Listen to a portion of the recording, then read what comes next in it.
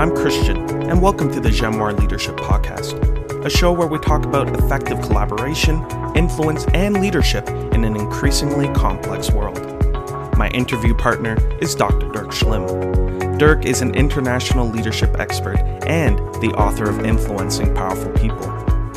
The purpose of this podcast is to share ideas and stimulate discussion, and it does not constitute professional advice of any kind. If such advice is needed, the services of a competent professional should be sought. The speakers, host, and Jamoir International Incorporated are not to be held responsible for any use, misuse, or reuse of the content. Enjoy the show. Hello, everyone, and welcome to the Jamoir Leadership Podcast. Wow, we're already in February. Time is really flying. So let's keep it going here. We love that you're back, and we love that we have another conversation to have with you. Today, we want to have a bit of a follow-up discussion on our topic of conflict management. Hopefully, you remember our last episode on the drama on the floor of the U.S. House of Representatives. So a conflict between people who are on the same team was the topic. So if you haven't seen that or haven't listened, go check it out. Highly recommend it. But in that conversation, we talked about the very often predicament where people find themselves in conflict in business with people who they are working with, working alongside. So today we want to look at another example of conflict management and conflict discussion, albeit in a very different context, in a very different part of the world. And I believe that this is an example that will also teach us some important lessons. So you'll want to pay close attention, I think. Today's episode, we're going to travel all the way to the small German town of Lutzerath, where Dirk is going to tell us some information about what's going on in Germany. So, Dirk, as we start, why don't you give us some context? Where is Lutzerath and why has it become so famous, or again, should I say infamous? Yeah, thanks, Christian. So the tiny village or hamlet, as it would be called, of Lutzerath is, or better was, located west of the city of Düsseldorf towards the German-Dutch border. So truly on the western side of West Germany, if you will. And it is in the German state of North Rhine-Westphalia, which is Germany's most densely populated state and also the most industrialized state. And when I say was, I mean, so the village itself, the hamlet itself was first mentioned as early as the 12th century, wow. But it now has been deserted or evicted, depending on your point of view, to make room for the expansion of a huge open surface coal mine, more specifically a mine for lignite or brown coal, as it's called, which is used to generate electricity. Now, as you can imagine, this did not sit well at all with climate activists in Germany, and so they converged on the village to stop the mining project, and that's why it made the news headline the way it is, and this led to a police operation in January of this year, where eventually all the activists were removed, some of them forcibly, and among them was Greta Thunberg, who was seen carried away by police officers in front of the rolling cameras. Wow, Dirk, that is very dramatic indeed. I've seen some of the footage, definitely a big event. And I could already say I'm not so much of a political person, but as a history person, you got me hooked hearing about this town from the 12th century and how its history is unfolding today. But I think most people here are interested in the conflict management. So let's drill in a bit here.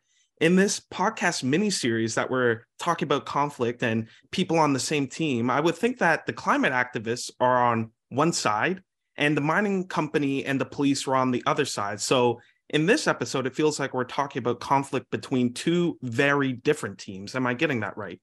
Well, yeah, that's exactly what one would think, and there obviously is a conflict there. But again, we're talking here about conflict among people who are on the same team, so to speak, and so the interesting aspect here, or at least the interesting aspect for our purposes here, is that the state of North Rhine-Westphalia, again, where Lutzerath is located in Germany, and so the state government and the German federal government both have coalition governments right now, in which the Green Party plays a prominent role. And so prominent members of the Green Party both came out in favor of raising the village of Lutzerath, so to speak, to allow the mining operation.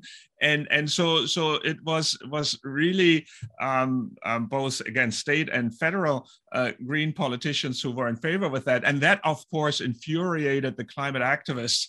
And they really were very unhappy with the Green Party in this case.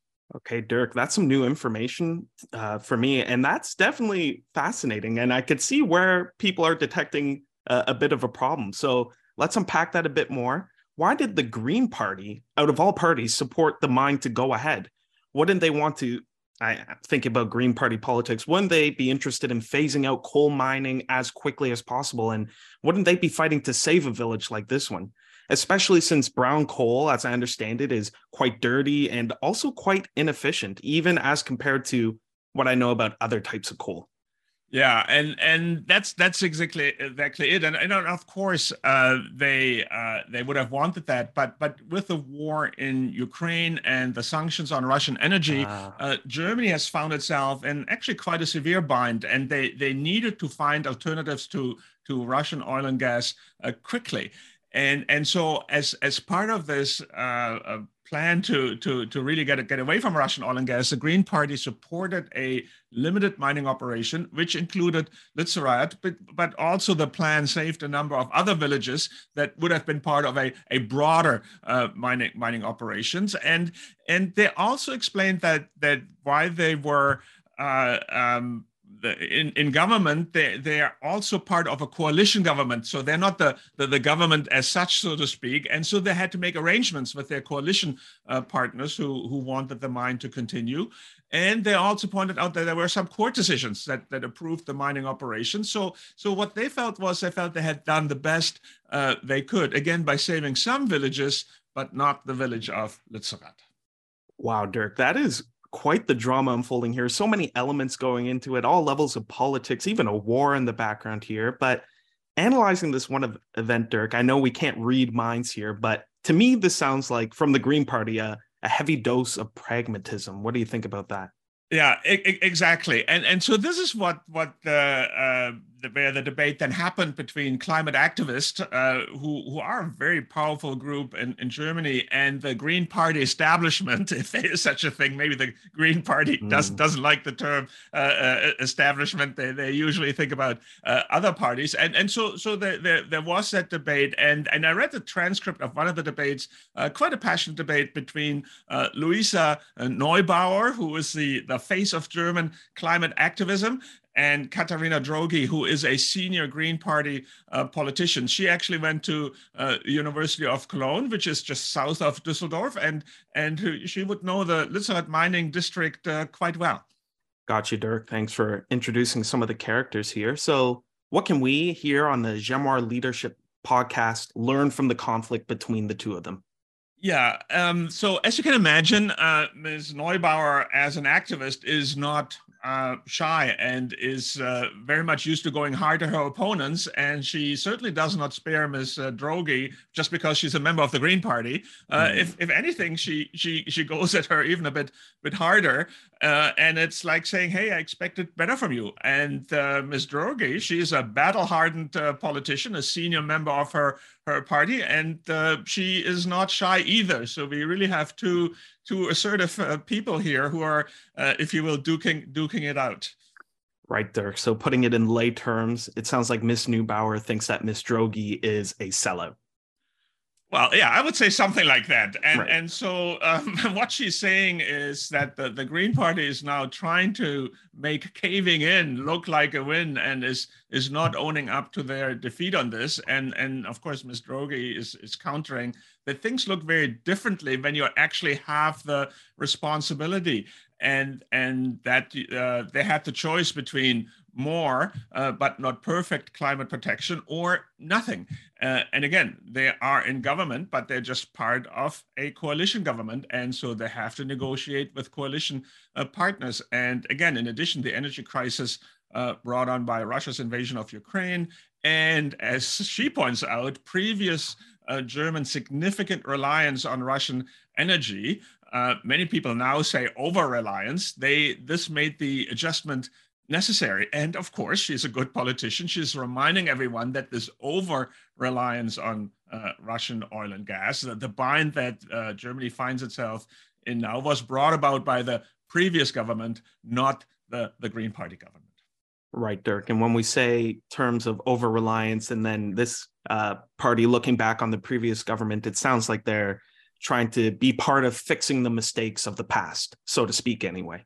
Yeah, exactly. That's how they're framing it. Right. And framing things properly is probably something that they take very seriously and something we should take pretty seriously, I think, as well. How we frame a matter definitely shapes how we approach it. But getting to that exchange between the two people here, what can we actually and practically learn from that? Yeah, I think the first thing we can learn is that even with the best intention, we cannot avoid conflict. Ms. Droege wanted to do the best she could with what she had, but Ms. Neubauer wanted none of it. She wanted to save Lutzerath, no matter what the economic consequences might be. And this type of conflict is normal in business as well. We cannot hope to avoid it by thinking we have done a good job or we have taken a reasonable or justifiable course of action. At least we cannot always avoid it. So why you don't go looking for a fight, conflict will find you. And so if you want to be a manager, you need to be ready for conflict, because you will have to make some unpopular and some uncomfortable decisions. Everything from shutting down a project or terminating people's employment or giving a promotion to one person when another person was hoping to get it. And that will invite pushback. So as a manager, we need a stomach for conflict. We need to engage and we must not run away from it. And I just heard this from an experienced leader who described it as running into the fire to extinguish the fire rather than running away from it, because if you run away from the fire, it will spread further. Got it, Dirk. So I'm writing down my notes here, and a key point that I'm taking away is that stomach for conflict is a prerequisite for being a manager. It sounds like there will be times as a manager when we have to assert ourselves, even if we don't like conflict. It just comes with the territory. So Dirk, what's next? So I would say what next is that at a high level here, the positions of our climate activist and green politician are pretty clear. The one wants no compromises on climate change, and the other one thinks compromises are necessary, even if we don't like them. But then as they carry on with their discussion, passionate discussion, they engage in a very detailed and expert exchange on climate change targets, CO2 budgets, energy sources, energy policy, and so on. And you realize that things are really a lot more complicated than the high-level story of whether or not to make a compromise to keep a surface mine open. And you also see that both of them are very well versed at having these discussions, again, with a lot of facts and details, which of course they're positioning to support their respective arguments. Right, Dirk. So as I'm taking my notes here, it feels like things are never as easy as they seem is kind of a big deal. Yeah, and that's right. And so I think the second learning really for us to take away here is that if we get into conflict over a business issue, we must be well prepared. In business now, to translate it, we must know our numbers. What are the costs? What are the returns? What are the failure rates? What are the quality levels? And so on. And I've seen this very often where people have a high level story or they have anecdotes, but they're not able to back up their arguments with sufficient facts and details. And you have to prepare, you have to know the detail. And ideally, you have thought very carefully about the objections of your conflict counterparts. And like in our story here, you may not always get what you want, but you always want to get the best with what you have. And so putting forward a credible, coherent, and fact-based argument is really a big part of this. Right, Dirk. That makes a lot of sense. Preparation is the name of the conflict game, we could say. And I think that we could see this in so many places, just thinking about it. Winging it or bluffing your way through conflict is rarely a good strategy. It rarely plays out well. So just summarizing right now, we have to have the stomach for conflict as managers. And as we do that, we have to come prepared Is there a third lesson we can learn from our story here about the fight in Lutzerath? Yes, it is. And that relates specifically to how one is assertive in conflict, not just in terms of shying away from conflict or preparing well for conflict, but also show your assertiveness in a manner that is effective. Right, Dirk, assertive. I think we like the sound of that, but isn't it better, just thinking about it, thinking about terms, to be constructive rather than assertive in these situations? Yeah, Christian, you're right. Being constructive is important. And by the way, what that means is that I behave in a way that allows me to advance any interests that I have, but at the same time, I do not damage the relationship with my counterpart. And in fact, we should work in a manner that's unconditionally constructive, and that means to be constructive even if our counterpart is not. It's hard to do, but it's worthwhile, and something that we will probably all have to keep working at throughout our professional lives. Right, Dirk. So I think you're calling on us, our listeners, now to think about in these situations, both what it is, what you want, and the relationship itself. That makes sense. So Dirk, now thinking about it, where does assertiveness come in as a good thing here? Yeah, well, just because you're constructive doesn't mean you won't have strong convictions, or it certainly doesn't mean that you're a pushover. On the contrary, it means that you have your emotions under control and you express them appropriately. And we talked about this at length in our last episode about the conflict on the floor of the U.S. House of Representatives. And so sometimes you have to be more forceful, and you have to let your counterpart know that just because you're not rude or you don't shout or you don't call them names, you can stand up for your convictions, and you stand up for what you think is the right thing to do. Right, Dirk. That makes sense again. But do we see this actually play out in the story of Miss Neubauer, the activist, and Miss Droege, the politician? Yeah, actually we do. And it's a bit of a classic. Okay, unpack that. Yeah. So, well, at one point, Ms. Neubauer interrupts Ms. Droege, and she jumps right in and says, "Hey, could you please let me finish?" And she says, "I have listened to you, and I would like to conclude my train of thought." And this actually happens twice. And at some point in the second interruption, Ms. Droege says, "Hey, can I finish my sentence? Because I was answering your question, but I don't have to finish my sentence if you're not interested." And so she's calling her out there a little bit. Whoa, bold, but that's assertive. That's exactly right. It is. And so letting people finish, especially if they have first listened to you, is a universal principle of good conduct and fair play. And so when you're being interrupted in a situation like this, you have what we might call the moral high ground, especially here, again, where Ms. Droege was answering a question that Ms. Neubauer had been asking her. And of course, it wasn't a real question, so to speak. It wasn't really that Ms. Neubauer was looking for an answer. She was looking to make a point with her question, but nonetheless, she had asked the question. And so this is where Ms. Droege comes across as perfectly reasonable when she insists that she finish and make that point strongly. And that really sends an important signal. Yes, I'm reasonable. Yes, I'm constructive, but I will not allow myself to be walked all over. Right, Dirk. That makes sense. And that's a very clear example for what we're talking about here. And thinking about that story, it looks like Miss Droege really got the better of Miss Neubauer in that exchange. Yes, she did. But then towards the very end of the conversation, it is Miss Droege who interrupts Miss Neubauer, right? And of course, she returns the favor immediately. She's not letting this one go. Right, of course. And bringing it back to our conversation and my notes, it sounds like the third lesson here is that while you always want to be constructive in a business conflict, you also want to be assertive. Yeah, and Christian, maybe again, if we look at this in kind of a conflict that happens inside a company, and often there's like, different members of different departments who get into this. Look at it this way: the company you work for has asked you to do a job. And so your job is obviously important and adds value, because otherwise you wouldn't have it. And so you don't have to think that your department is in any way less important than other departments. And you owe it to the company to contribute your insights, your perspectives, and your business arguments in the best possible way, and if needed, in a forceful way. And you do that, of course, then in a constructive manner. And that's what good conflict behavior is really all about.